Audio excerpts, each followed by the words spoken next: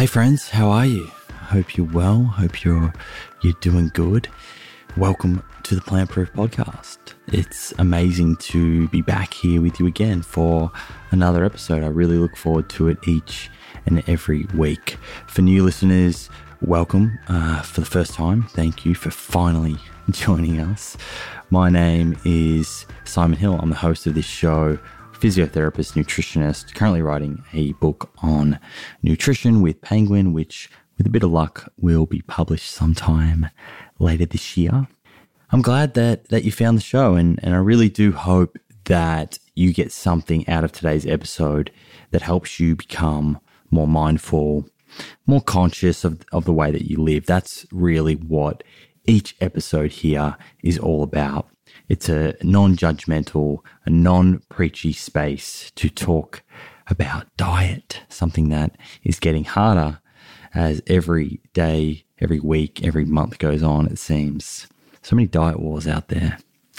It's a space to talk about being mindful of our decisions and really an opportunity to sit down with inspiring people from all over the world, doctors, nutritionists, dietitians, athletes, people who have overcome chronic disease, and generally folks that are working hard to create positive change in the world. Today's episode is catching up with Sean Ryan, who was on the show just prior to Christmas, episode 89, I think. And in that episode, he made the decision to transition to a completely plant-based diet. If you haven't listened to that previous episode, number 89, I highly recommend going back and doing so before listening to today's episode, just to have a little bit more background context. Last episode, we went through his health, his family's health, and really why he wants to make some changes to his lifestyle, specifically to the food that he eats. And I must say, I've been in touch with Sean most days, and it's been incredible to see how many questions he has, how inquisitive he is, and how quick he's picking up things. He's gone from someone that eats fast food without too much thinking to calling me and asking me if a certain sauce has too much sodium in it, all within 4 to 6 weeks. In today's exchange, we're going to spend most of the episode going over his blood test results and talking about LDL cholesterol in particular. I know lots of you probably have had blood tests and have seen LDL cholesterol, or LDL-C as it's often written on your results. I think it's important to understand what this means. We also touch on clinical trials looking at diet and heart disease, as well as various independent guidelines that promote a plant-based dietary pattern. I must say, I am really enjoying going through Sean's questions. It's a really good reminder for me about the common things people want to know more about, and also how to explain things in a way from my end that isn't too scientific and confusing, which, I can put my hand up. This is an ongoing challenge. It is for anyone in the nutritional science space, particularly when you're reading scientific papers that are written in science lingo all day. But certainly this is something that I am working on and I want to improve on in order to become a more effective communicator. And that's what I think is really, really important. If we want to shift the needle, it's great having this information, but we need to be able to communicate it in a manner which is palatable and people can act upon. As always, I hope you find this exchange thought-provoking. It's time to hear from Sean Ryan. I'll see you on the other side. Sean Ryan, welcome back to the Plant Proof Podcast. Simon Hill, thanks for having me. Mate, it's a pleasure to have you back on the show. I really enjoyed our last episode we had where we sort of told, I guess, your backstory. Yep. And provided rationale for why you were wanting to perhaps change your diet and learn a bit more about nutrition. And then, you know what, I was actually overwhelmed with messages and emails of people from the Plant Proof community who very much related to your story and circumstances and were inspired by what you shared and your openness and sort of willingness to share your own personal experience. So thank you for that. And thank you for coming back on today to follow up, to catch up with how the last month has been. Yep. Transitioning to a plant-based diet. And quite an interesting one. yes, so no doubt we'll explore that. And you and I have sort of been in regular, we've kept in touch, and you've been sending questions to me and I've been sort of replying here and there, but we've very much saved some of the deeper conversation for today. Yep. And I think it's more information that the listeners will also be able to relate to, just like they did in the first episode. So perhaps before we go through, I guess, you know, the transition and how you felt and things like that, why don't we kick this off with the blood test results? Because I've got those here, and look, you passed some areas, but like we expected, there is certainly some cause for concern when it comes to your cholesterol in particular. And your total cholesterol was 5.7 millimolars per litre, which is about 220 milligrams per deciliter for anyone from the United States. I might actually use the milligrams per deciliter readings because they're sort of a bit more universally accepted. Specifically, what is sort of most important for us to look at here is the LDL cholesterol and what's called the non-HDL cholesterol. If we start with the LDL cholesterol, your LDL cholesterol came in at 150 milligrams per deciliter. Now, if you sort of look across the recommendations and guidelines around the world, usually they will state that below a 100 is optimal. We'll come to in a little bit why, in fact, you might actually want it lower than 100, down more towards 50 or 70. And then we can talk about how you can lower it, various ways that you can lower it, and whether it's through diet and medications and things like that. And we'll also talk about what's raising it. Why is it high in the first place? Yep. And look, I'm not saying that you need medications. You're not at the level where someone would routinely be prescribed with a... What is that level though? So that level of when someone would usually be prescribed is more so around 190, but it can also depend on the existence of other risk factors as well. Okay. So let's start off with LDL cholesterol. We see this term on blood tests. What is it? What causes it to rise? We see people talking about it on the internet a lot. And I think that people sort of have a general idea that LDL cholesterol is the bad cholesterol, but perhaps don't really know an awful lot about it beyond that. So let's start with what do we know from a dietary point of view causes your LDL cholesterol? Is LDL the bad one or not? Yes. So I'm going to come to that. I'm just saying in general, I think the public understand that LDL cholesterol is bad, and they see HDL cholesterol as good. Now, through this conversation, I'll make this a bit more clearer. Okay, so just follow me here. Yep. So firstly, what causes, from a dietary point of view, what causes our LDL cholesterol to go up? Okay, and I'm specifically talking about diet here because there are other factors. Some people have genetic predisposition to high cholesterol, and usually they find that out very early in their life. And we'll touch on why it's actually important to look at that subset of the population in a bit, because they have very high incidence of cardiovascular disease. So dietary components that raise LDL, trans fats, everyone agrees on that. We know that. A lot of countries have banned trans fats. I'd like to see that happen in Australia. I know that there's definitely been some changes in terms of labeling and how much can be used in products.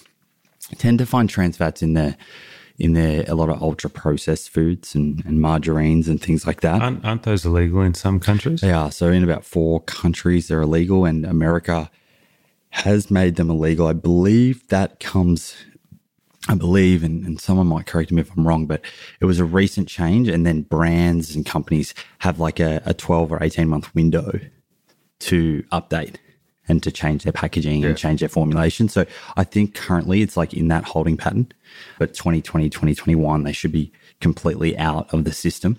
So that's trans fats. They're also found in animal products naturally as well. Then we have saturated fat.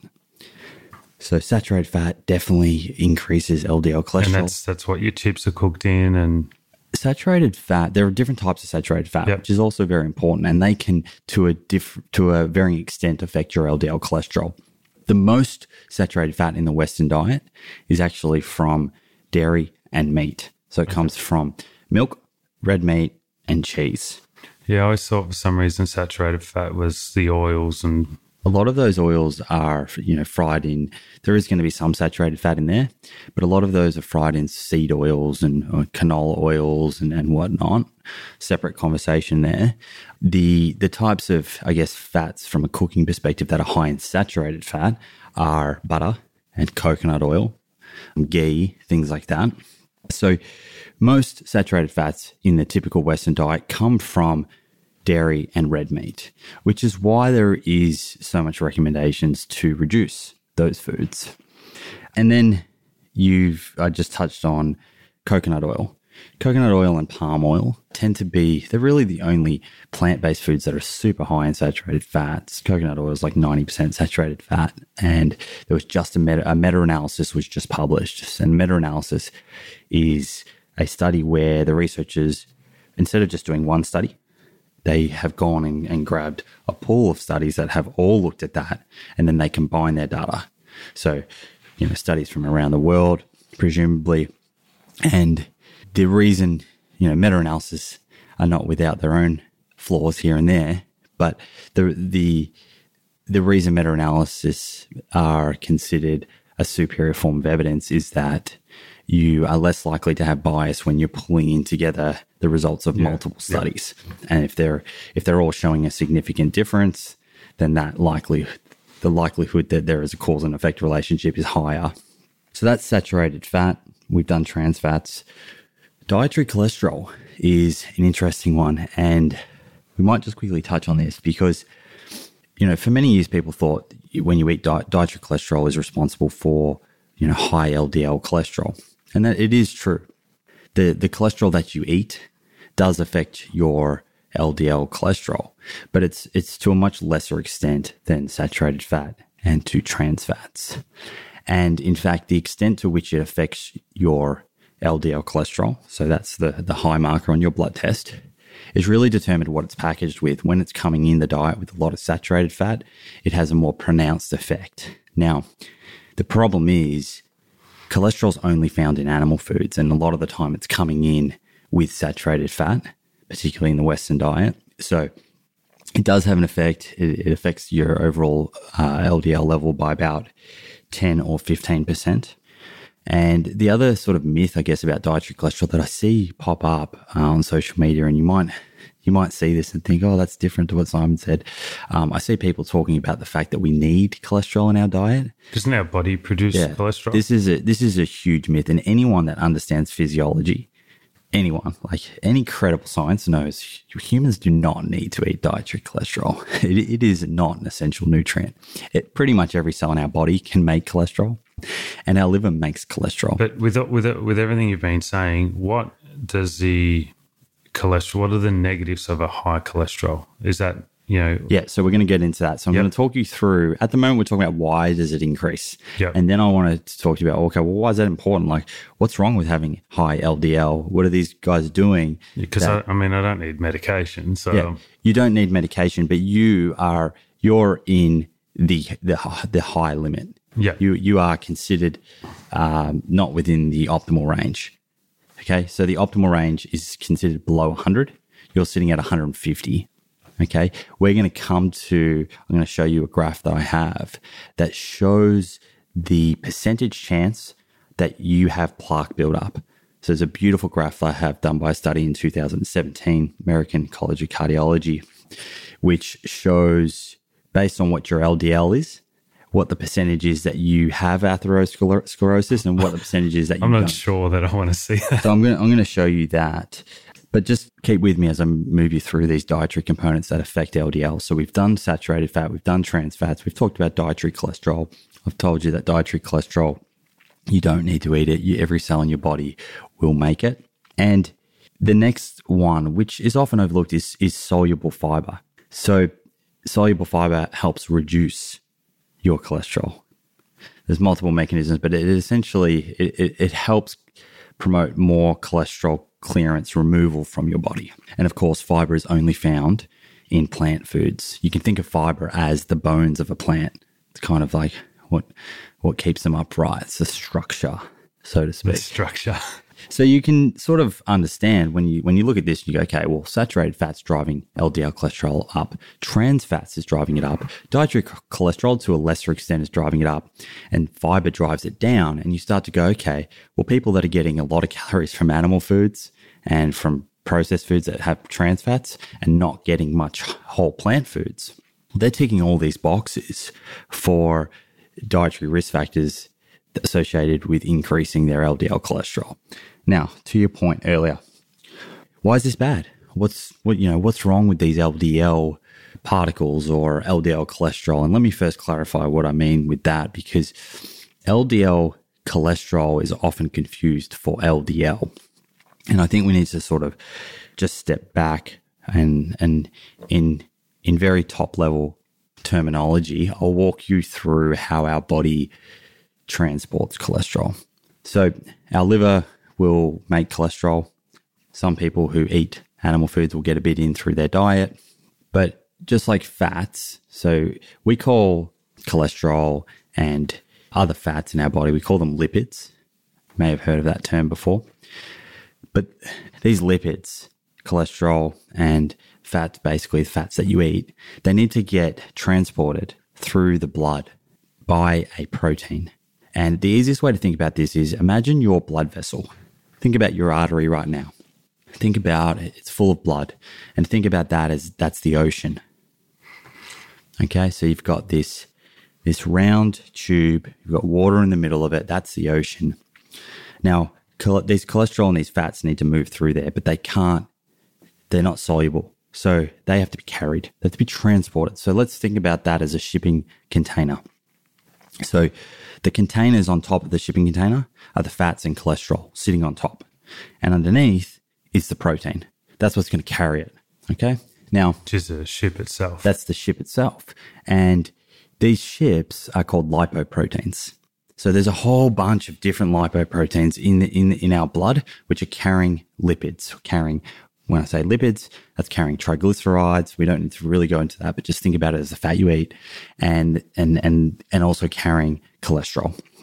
And they're transporting it through the blood. Why? Because they have to transport it around the blood so then our cells can actually use it, right? Cholesterol has important functions. It's important. We do. That's why our body does make some, right? The problem comes when you have too much, and we'll come to that. So hear me out. You've got these proteins carrying cholesterol, carrying triglycerides, and there are different types of proteins in the blood, and they're varying sizes. Now, LDL is called low-density lipoprotein. That is one type of ship that is getting around in the blood. Now, why is this one that we're zooming in on? Why is this so important? Well, it turns out that whether it's fluffy or buoyant, as you'll sometimes see people blog about, it is able to penetrate into the artery wall and get stuck. So if you think about, again, you've got the ocean, the boat, and then you've got your artery vessel.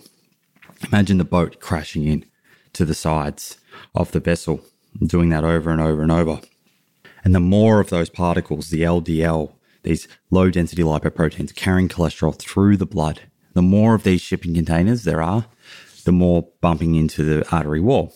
Now, they are of a size which in scientific terms is defined as less than 70 nanometers. If a lipoprotein is less than 70 nanometers, which is what all the LDL particles are. And there's another aspect to it called ApoB, which is the name of the protein. Don't worry about that. It's going to confuse things for now. But if it's under that size, these guys can hit the wall and get trapped. And that's what starts the process of artery clogging, or atherosclerosis is what we call it.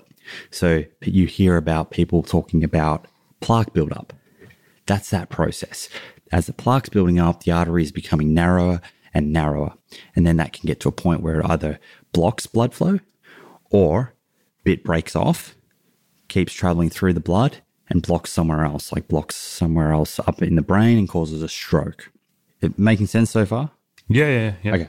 So Still here. now, what we know is some people say, okay, well, you know what? It's not just LDL though, because you can have high LDL and it doesn't matter as long as you don't have inflammation or you don't have high blood pressure. And they'll point to they'll theorize about the fact that high LDL in and of itself is not a independent risk factor.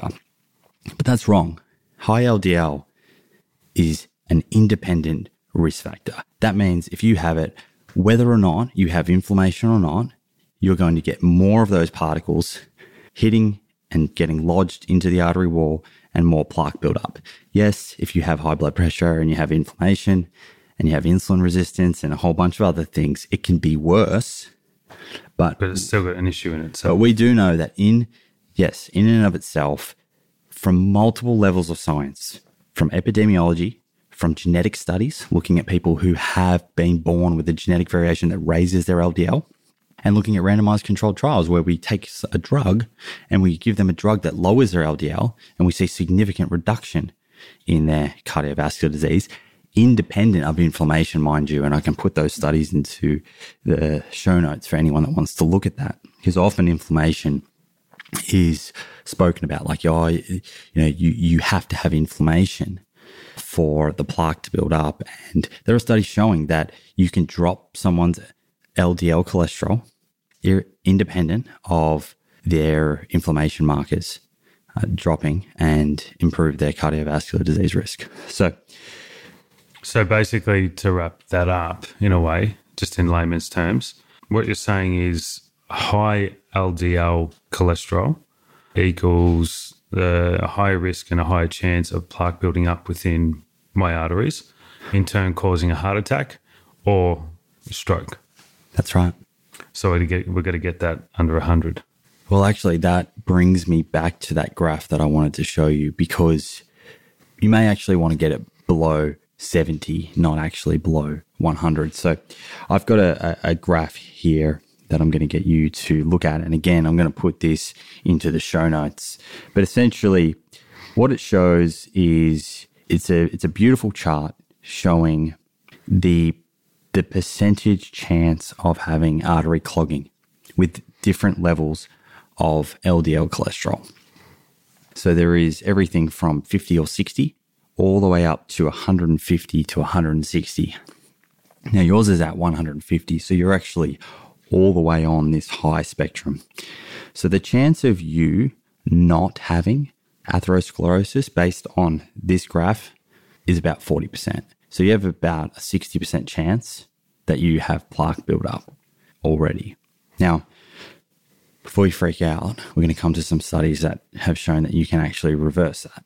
Okay. So, because I'm freaking out a little bit. Yeah. So, I mean, the point of me showing you this is to show you that LDL cholesterol is an independent risk factor, and they've charted it here, and they show based on your LDL how much risk you have for developing atherosclerosis. And I'll put this in the show notes because it's great for anyone who has gone and got a blood test. So no LDL cholesterol is present in plant-based diets. Is that correct? Okay, let me just go back. Remember what I said increases cholesterol. There's a good point. So yes, there's no dietary cholesterol in a plant-based diet. However, there is still saturated fat. So if you're slamming heaps of coconut oil and heaps of palm oil, There's still a lot. And also in avocado and nuts and seeds, you're never going to have a diet without any saturated fat. That's not the point.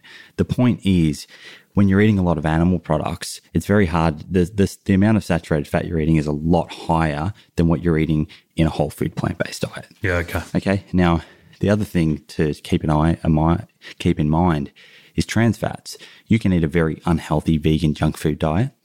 And there's a study 2019 that did look at a plant-based index of healthy versus unhealthy and showed if you do an unhealthy plant-based diet, you have increased risk of cardiovascular disease. So, and that's probably a culmination of, whether it's trans fats or saturated fats in these processed foods, refined sugars and a whole bunch of things.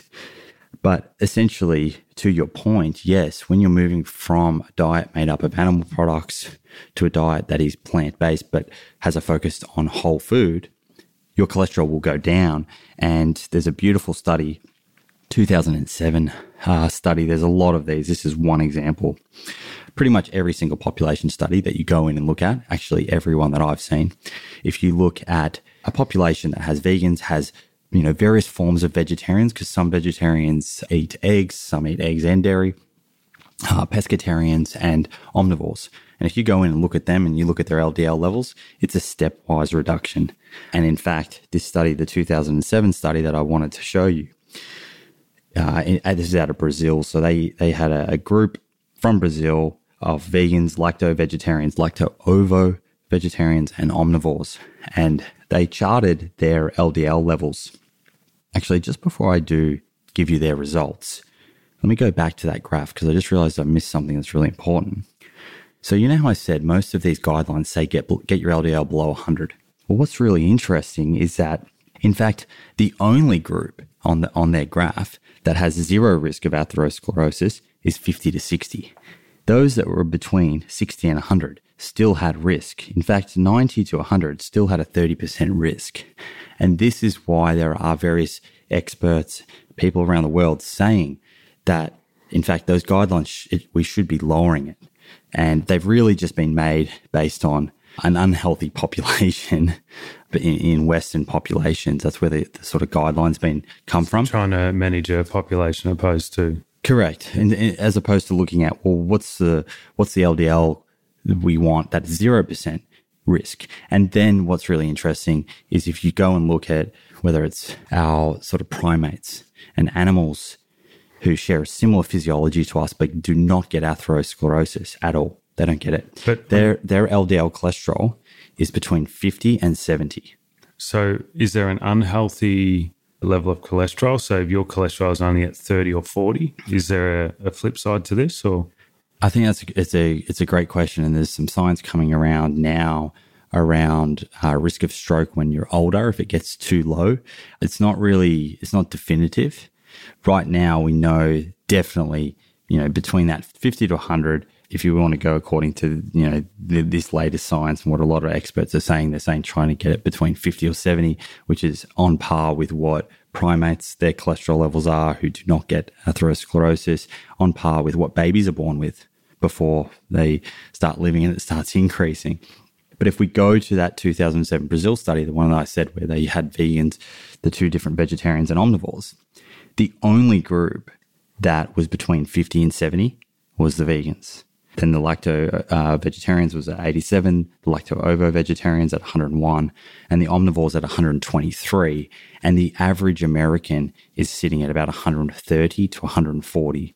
So in fact, your cholesterol is higher than the average American right now.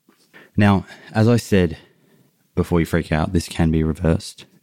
And I think it's also worth appreciating, we're talking about LDL cholesterol, and there may be some people here listening who are right across the science. And I think without having to explore all of these in detail, because it'll take us another couple of hours, there are other risk factors. Even though LDL is an independent risk factor, there are other dietary components that can increase someone's risk of developing cardiovascular disease. Things like refined sugars, high fructose corn syrup, heme iron, animal protein, just to name a few. But as you're moving from your old diet to a whole food plant-based diet, you're ticking all of these things off along the way. And The studies that I was referring to that have shown you can reverse cardiovascular disease, you can actually melt away that plaque, the buildup. They have used, there's two studies. One used a low-fat vegan diet, and the other used a low-fat vegetarian diet. It was essentially a vegan diet, but they had a bit of dairy in there, and they took fish oil tablets. And I have a little image here. This is a very basic image for you to see, but essentially the progress of shrinking plaque through dietary changes. But how much damage would I've eaten based on the knowledge I've acquired in the last month, I've eaten a poor diet the majority of my life. So, from a young age, have I been building up plaque in my arteries? Yeah, well, there's actually science. I think we might have gone through this in the last episode, but we can go back over it. There's actually science, if your mother has really high cholesterol, you can start getting streaks on your artery, fatty streaks, before you're even born.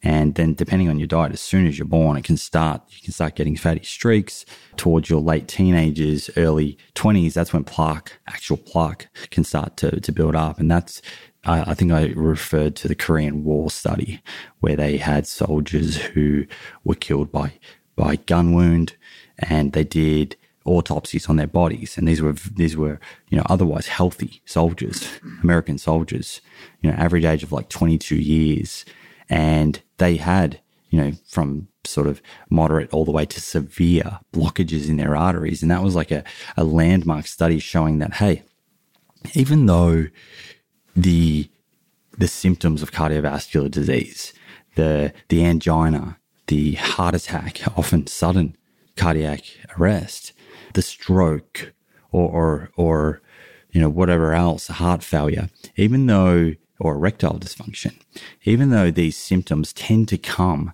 in that fourth or fifth decade, it's brewing long before that. These are chronic diseases for a reason. So, what we're talking about here is we've got your blood test results. We look at that chart.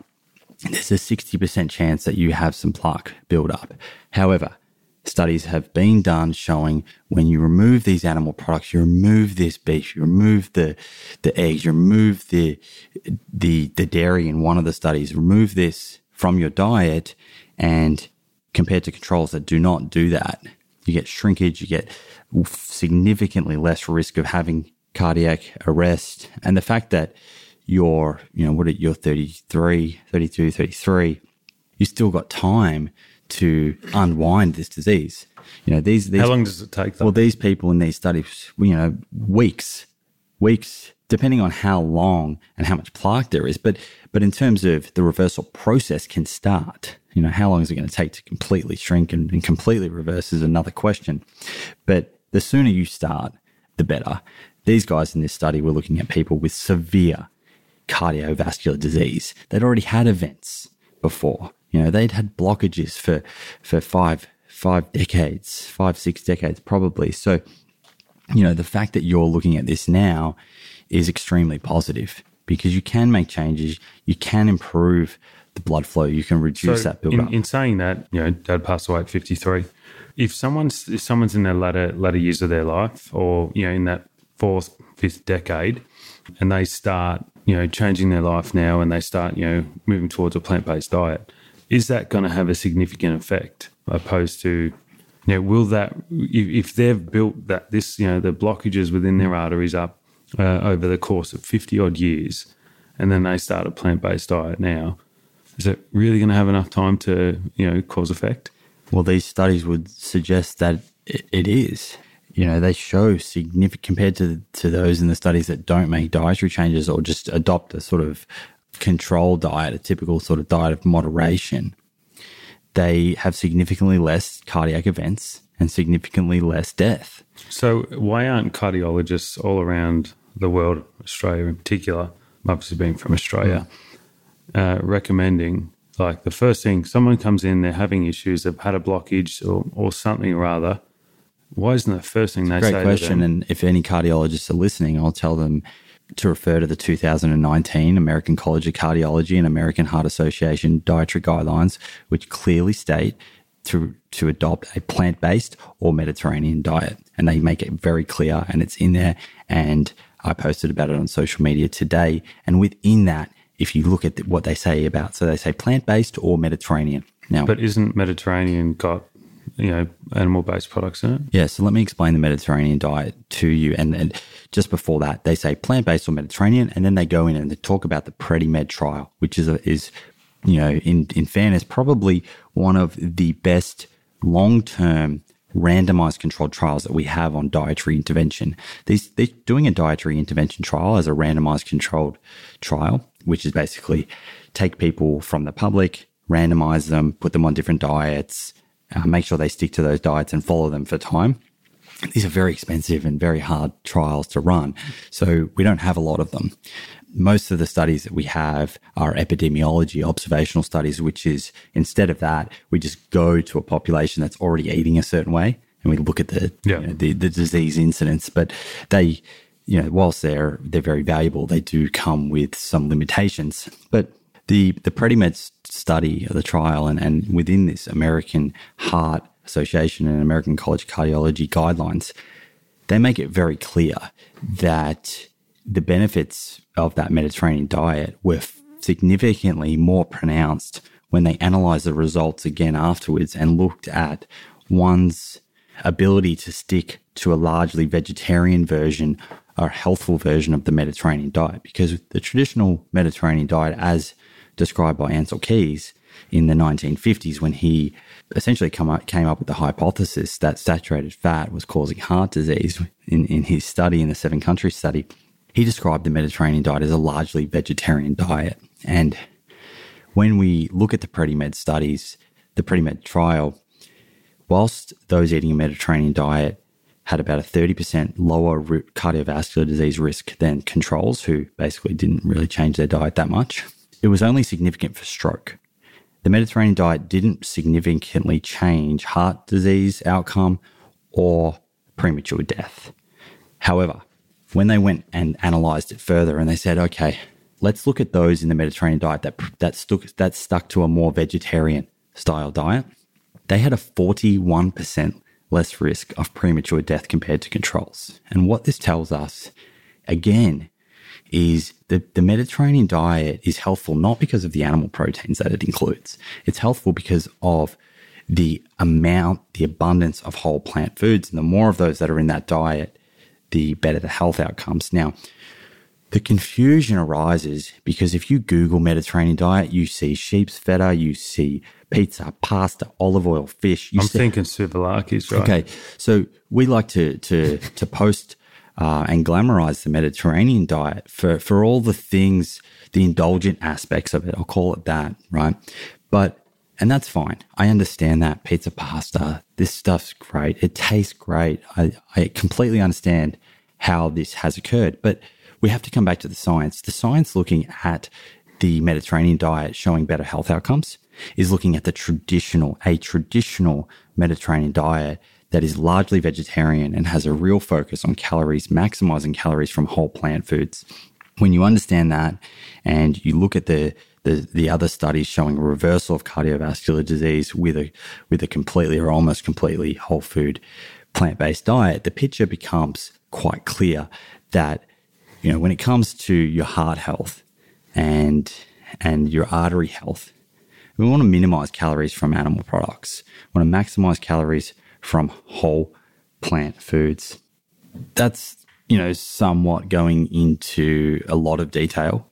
But you're following. You're following. 100%. You're following where I'm going with that. And as our conversations progress, we can go into even more detail, and we can, I guess where I'm coming from here is I just still don't understand why a cardiologist isn't, when someone walks in the door, plant-based diet. You want to minimize your instead it's medication and put in a stint. This is very complex. Now, okay, you mentioned medications and stents, and they're revenue generating. And I'd like to think that most doctors are not firstly thinking about revenue. But we also have to acknowledge that the majority of doctors had very little nutrition training. That's not their fault. You mentioned last podcast. Yeah, it's a product of their curriculum. And that's changing. It's changing very fast. However, to be fair, this is changing. This landscape is changing fast. And I guarantee if cardiologists are listening, or even if they're not, someone knows someone, they're looking at diet now, and they're looking at it with more attention. You can't ignore it now. We understand.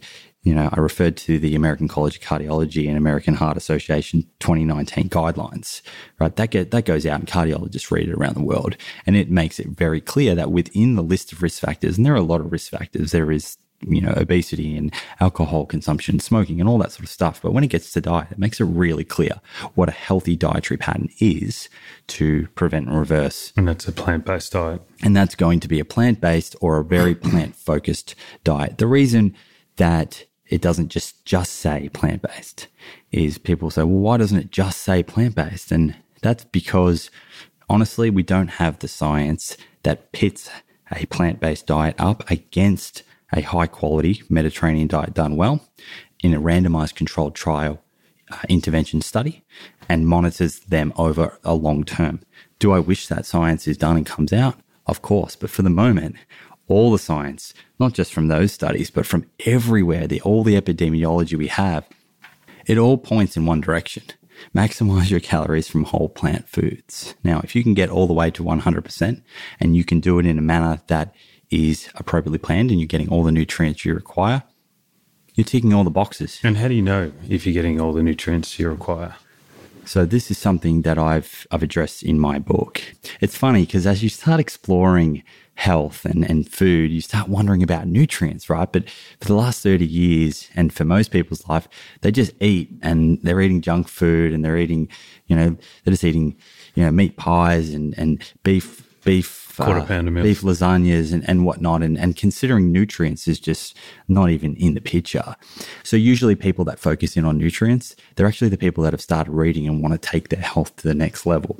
So I understand that. I've covered this in my book. There are 5 or 6 nutrients of focus. I think perhaps next episode, because we almost need to dedicate 5 or 10 minutes to each. Yep. These are nutrients of focus that people that are removing animal products, they do need to keep an eye on. Now, at the same time, there are a bunch of other nutrients that omnivores need to keep an eye on that they're in risk of getting in inadequate amounts because of consuming too much processed food or too much animal products and not enough whole plant foods like folate, for example. But essentially, what I'm saying is if you adopt a 100% whole food plant-based diet like you have, and you do it in a sensible manner where you're appropriately planning it, this is endorsed. This is endorsed, by leading organizations across the world. I've got the position here of the Academy of Nutrition and Dietetics. And the reason I'm showing you this is because some of your questions you sent me through, or links that I know that people in your friendship group had shared with you. And I think it's great that they're sharing and taking interest into what you're doing. I don't. Like, they didn't care until I said I'm going plant-based. All of a sudden, it's the worst thing in the world. You need to eat meat. I'll come to that and sort of why it's to be expected that people will react like that. So I don't think they're necessarily picking on you, and we'll come to that. But let me read out the position of Academy of Nutrition and Dietetics. They say it is the position of the Academy of Nutrition and Dietetics that appropriately planned vegetarian, including vegan, diets are healthful, nutritionally adequate, and may provide health benefits for the prevention and treatment of certain diseases.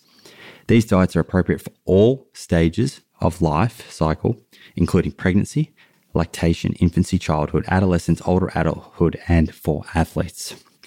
Plant-based diets are more environmentally sustainable than diets rich in animal products because they use fewer natural resources and are associated with much less environmental damage. And you'll see people posting memes and carnivores online posting things. These guys are distorting the science, and they just want attention. They want to grow a profile. When you look at the independent science and from leading organizations, this is the position. Let me carry on. Vegetarians and vegans are at reduced risk of certain health conditions, including ischemic heart disease, type 2 diabetes, hypertension, certain types of cancer, and obesity. Low intake of saturated fat and high intakes of vegetables, fruits, whole grains, legumes, soy products, nuts, and seeds, all rich in fiber and phytochemicals, are characteristic of vegetarian and vegan diets that produce lower total and low density lipoprotein, cholesterol levels, and better serum glucose control. These factors contribute to reduction of chronic disease. Vegans need reliable sources of vitamin B12, such as fortified foods or supplements. So I think that pretty much summarizes everything that we've been speaking about. And on top of that, if you look at the USDA dietary guidelines. What's the USDA? So the USDA is essentially it's a government body in America that is responsible for bringing out the dietary guidelines for the country. And they're about to bring out their new ones, but the current ones, there's a sentence in there without them saying to eat a plant-based diet. Although they do endorse a vegetarian diet, they say to eat as little cholesterol as possible. And if you think about that, cholesterol is found pretty much in every single animal product, except for, say, egg whites and honey. It's found in no plant foods. So if they're telling you to eat as little cholesterol as possible, that's essentially saying endorsing a plant-based dietary pattern. So that's the USDA guidelines. That was before that was the position of the Academy of Nutrition and Dietetics. Then I think we have another two sort of guidelines or recommendations that are worthy of looking at, and I'll put all these in the show notes. And this is just to give you more confidence that, someone can send you a link of an anecdote. I need these links to throw back at the people that are... And I understand, we all have anecdotes. There are anecdotal experiences everywhere. And I think the anecdotes are definitely interesting, right? But we have to ask ourselves, do we want to base our personal health choices and our health choices of our family, which is so important, off an anecdote of someone who is usually not qualified? Or do we want to go to position statements and consensus papers from the American Heart Association and American College of Cardiology, mind you, which stated that the 10 plus cardiologists involved were not allowed to have any industry ties for 12 months prior, during it, or 12 months after. And also, what's great about that paper is that they're not all vegans. Most of them eat animal products. They came in a room and said, guys, let's not let industry affect what we put out here. Let's put out dietary recommendations that are genuinely going to help reduce cardiovascular disease. So coming back to, where do you want to get your information from?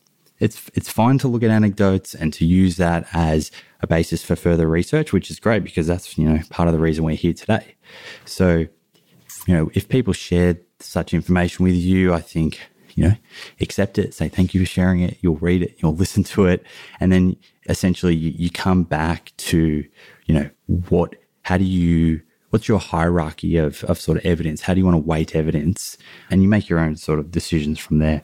The other two that I mentioned that I would, we should probably briefly just touch on is Health Canada. So Health Canada 2018 guidelines came out for the Canadian public, which actually they came out and said for the first time they're not going to let industry influence their guidelines. They come out, they promote a largely plant-based diet. They say choose plant protein over animal protein, and they remove dairy from the required food groups.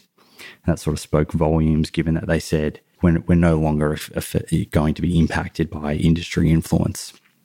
And then the Eat Lancet paper.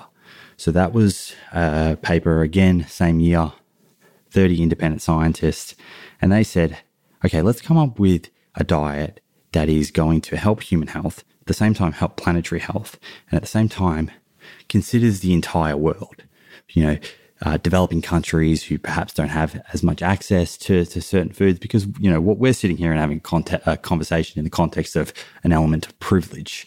I think definitely in some populations, adopting a completely plant-based diet is a privilege because of food access and food security. So these guys considered that and came up with what they called the planetary health diet.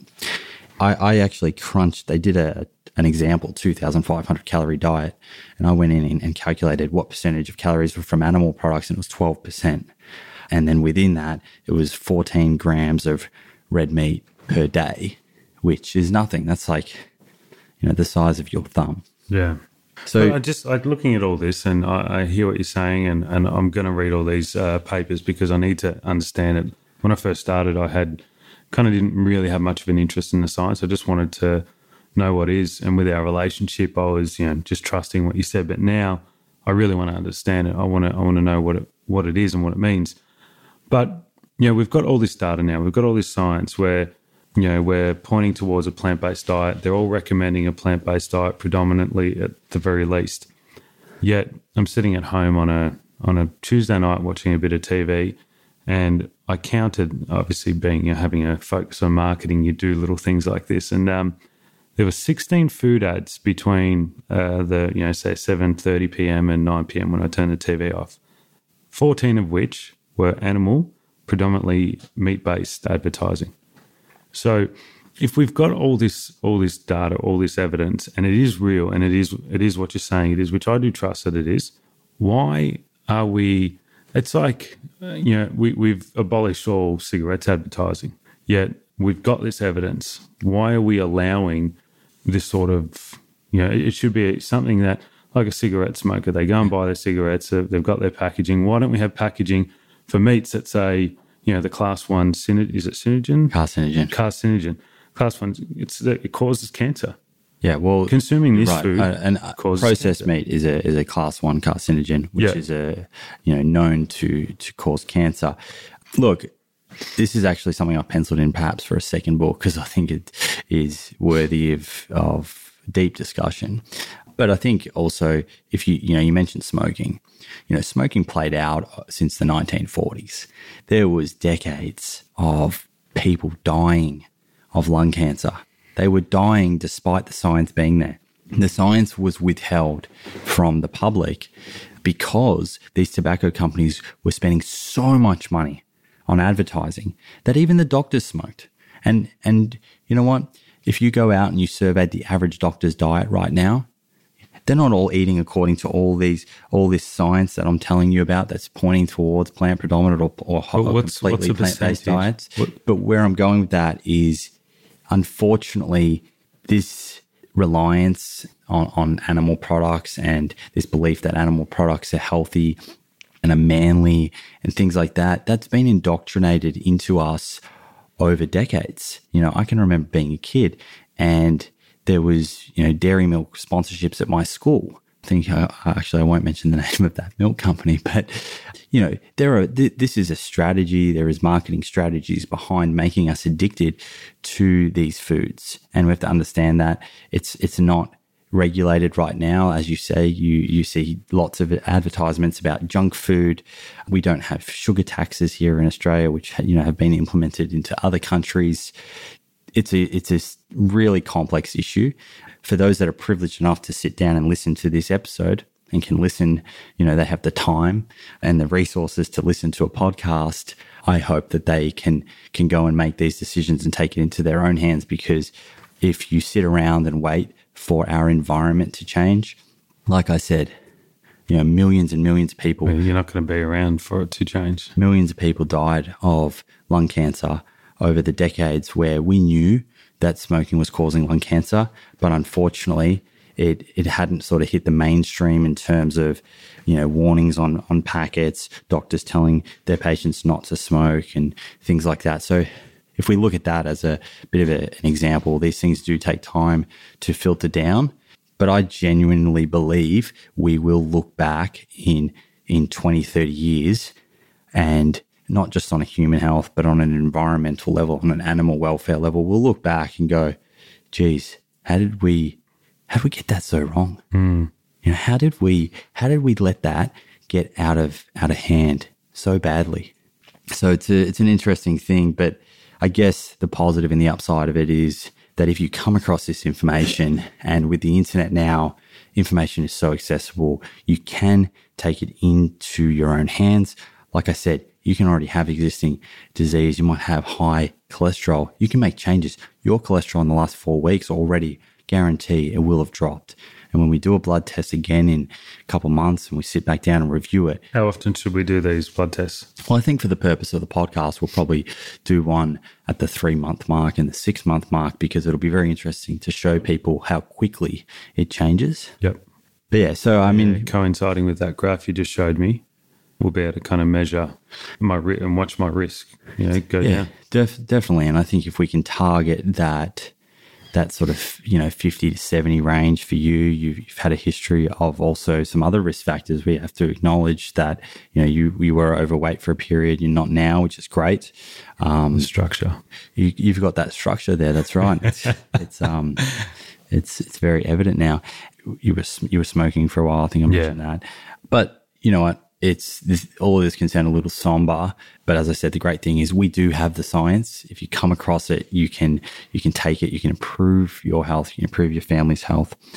So there's reason to be optimistic. Yeah, definitely. Okay, so before we do wrap this episode up, Yep. give me a quick update. Give the listeners a quick update. How has the last 4 weeks been for you?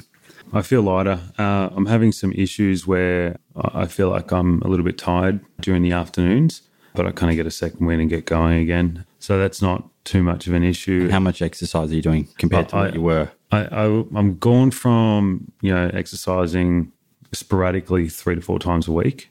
Some weeks it'll only be 1 or 2, to now exercising twice a day, 6 days a week. Yeah, so you've definitely increased your output. Yeah, I'm definitely working at a calorie deficit. So I guess, if you're feeling like you're lacking a bit of energy in the afternoon, you're in a calorie deficit, you're exercising twice a day, probably to be expected a little bit. But you did tell me as well, you lost, it was about 4 kilos. Yeah, 4 kilos since 29th of December. Yeah, so my advice to you would be a couple of things we spoke about was, one, I know you were doing cardio in the morning and you were doing your strength workouts in the afternoon, right? Correct. Early evening. So personally, if you have more energy in the morning, I'd flip that around. Yep. I'd do your strength training in the morning when you have maximum energy, and do your cardio in the afternoon. And then I would just keep an eye on your energy and your weight. You don't need to keep at that sort of 4 kilo a month pace. I think that was just the initial everything dropping off, having a bit of a splurge in barley. Yeah. So I think what often, particularly with guys, is you're consuming less calories, and plant foods are less calorie dense. So you may be able to include a few more calorie dense plant foods into your meals or snacks, whether that's nuts, seeds, or avocados, things like that through the day, just to give you a bit more energy through the afternoon and into that cardio workout. How's everything else going? How's like the cooking with different foods like tempeh and tofu and things? Yeah, I'm not a huge fan of tofu. But I think there's 2 different types of tofu I've been led to understand. I think I'm doing the one that's a bit softer. Yeah, so silken tofu is the soft one. Yeah. So I'm going to give the other one a go, but you introduced me to tempeh and I'm a huge fan. Yeah. So the cooking's actually not as bad as I initially thought it would be. I remember it was a big concern for me.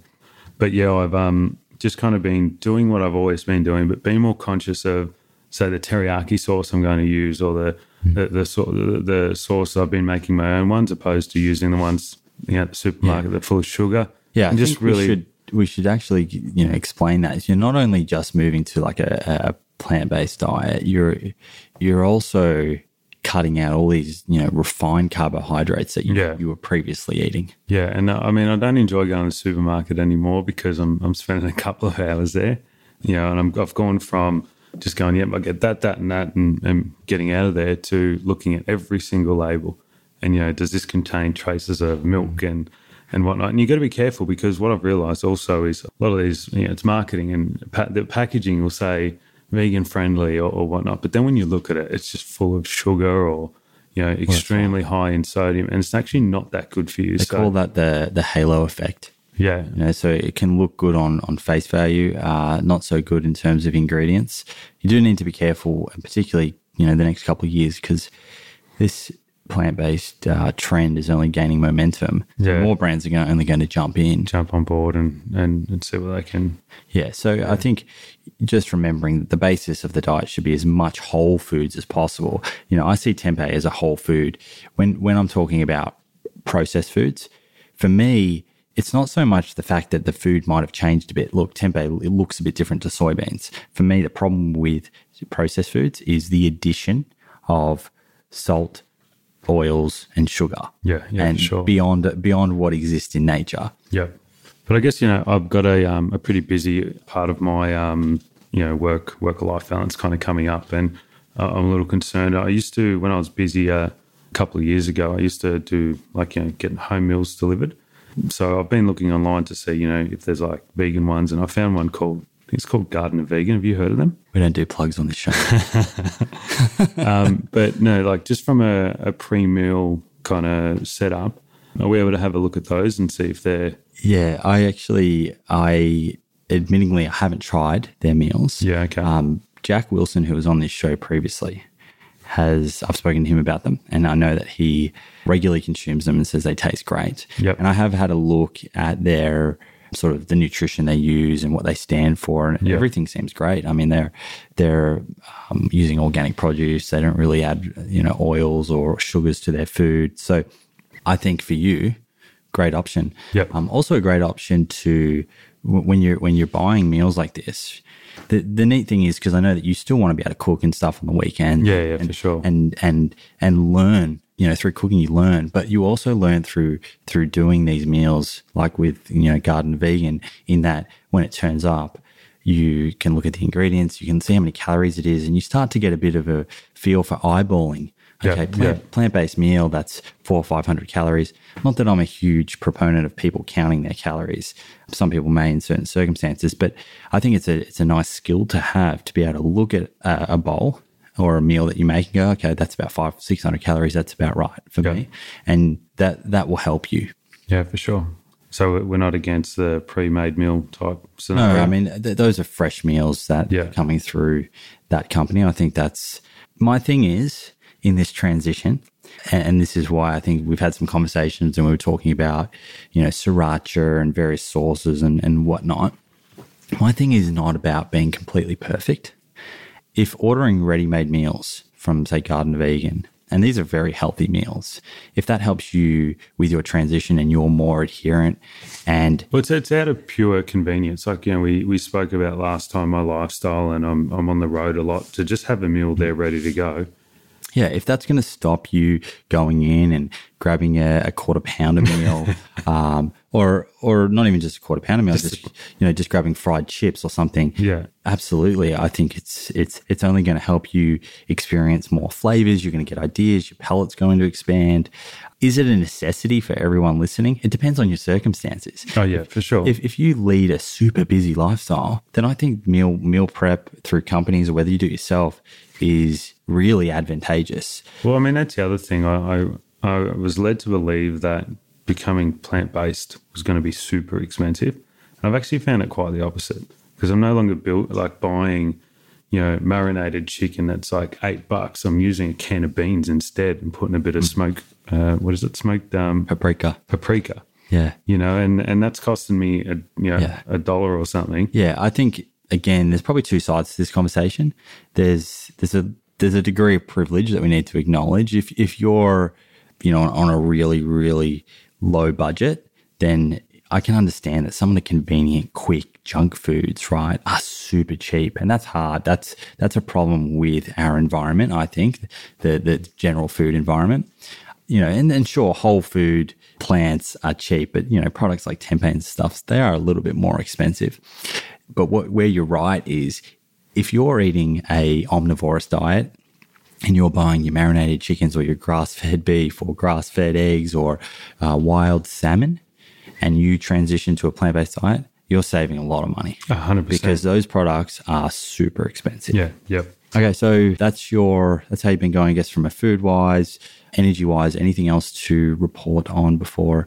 No, I guess, I've just been overwhelmed and very humbled by the messages of support that have been sent through to you, and absolutely love and appreciate all of that. So, I've decided to start documenting my journey a little bit more, and how I'm going to do that, I don't quite know yet. But, I just appreciate it and keep it coming, guys. Okay, cool. So when you do work out how you're going to put that together, I will post a link in the show notes or something on social media so that people listening can jump over and follow you and send you words of encouragement and see what you're doing on a day-to-day basis. Also, you did mention to me you are looking to take your fitness up another level and potentially work towards some form of challenge. I just feel like my whole life I've played sport. Well, my whole life until the last 5 or 6 years I've played sport, and there's always been some sort of goal. And I'm training, and I'm like, what am I actually trying to achieve here? Where am I going? What am I doing? So with that in mind, between now and next episode, I'm going to do some research. I'm going to come up with some form of challenge. Yeah, okay. Some form of physical related, fitness related challenge that you and I can do together. Perhaps the Plant Proof community, those that want to get involved, can also get involved and come along. And maybe even like something like a fun run, because I can't run, man. So yeah, leave it with me. I'll find something that gives us enough time, preparation wise, is something that's going to be fun, and maybe we can do it for a good cause and raise some money and things. Yeah, like that'll that. be great, mate. It's been an absolute pleasure. Good catch up. We'll end that one here and have you back on the show in a month or so. See how you're going with the meals from Garden of Vegan. See how you're continuing the transition. See how you're going with general conversation with those around you. And I think I did make a point before why I said that I sort of understand why people are sending this information to you. And it's a culmination of product of our environment being told for so many years, indoctrinated really, to believe that we need these products. So often early on, in your position now, you no doubt feel like you've come across this information and you feel like, why the hell didn't I know this? Why didn't I know this many years ago? But it makes no sense why everyone else doesn't know it. Yeah. Like I wasn't looking. I was in a show. Like you got these really healthy people. A friend of mine is a fitness person, bodybuilder guy. And I mean, like, why is he eating meat? Well, there's a bunch of reasons, but even if you go into the bodybuilding culture, for example, a lot of it's bro science. A lot of it's built on, how to build muscle. No doubt about it. You can eat meat and build muscle. I'm not going to deny that, but you often see, pseudoscience and people within that community saying, oh, it's about moderation, or it's about, they use these throwaway lines. And I used to use them myself. This is why I know them. Used to say things about, oh, no, it's all okay in moderation. What does that mean? Used to say things like, oh, as long as it's the source, as long as it's organic or grass-fed, and that made me feel good. But, mate, I'm telling you now that I know the science, whilst there might be slight differences in the nutritional composition, the science is not telling people to move from feedlot, factory farmed beef to grass-fed beef for health. It's not. It's telling people to move towards as many calories from whole plant foods, and that's super clear. But I think, you've got this information, you feel like people should know it, and you often want to shout it out. I understand why people, used to say that, some vegans are annoying. It's because, like, I've just got all this information and I want them to see the light as well. I think it brings a good point. I think probably the most important thing for you right now is to hear people, to listen, right? Rather than, you found this information, it'd be very easy to sort of shout it out. I think just hear them, just take it in as you've been doing. We can discuss it on here. Have some patience. You're going to need some patience because, the beliefs that they're sharing with you have been developed over decades. They take a while to unwind. You're not going to have one conversation usually with someone that on the spot changes their mind. So I think honestly the best thing for you to do there is just focus on what you can control, which is your diet, your knowledge that you're improving, and just continuing to make improvements with this transition, and everything else will fall in place. No worries, man. All right, mate. Good to see you again. Look forward to catching up in a few weeks. Yeah, me too. Cheers, mate. Well, there we go, friends. I hope you took something away from this episode. I know I certainly did. As I said in the intro, it's actually really, really good for me to sit down with someone that is genuinely confused about what to eat and slightly skeptical. It's all well and good talking with experts, but we have to be able to communicate the message, the science to those who have busy lives and are not reading science all day. So yeah, I'm definitely enjoying this little series with Sean. If you are too, please share your feedback on social media. I would love to hear what you think and share it with Sean. And in the coming weeks, when Sean has an Instagram profile, I will share the link so that those who are interested can get behind his journey. Also, in the show notes, I will put links to each and every one of the studies and dietary guidelines that I spoke about that were mentioned during the episode.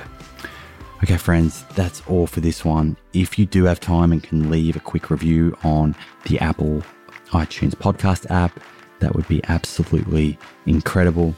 Thank you so much for tuning in. I really do appreciate every single one of you. Let's wrap this up here. I'll see you in the next episode. Adios, amigos.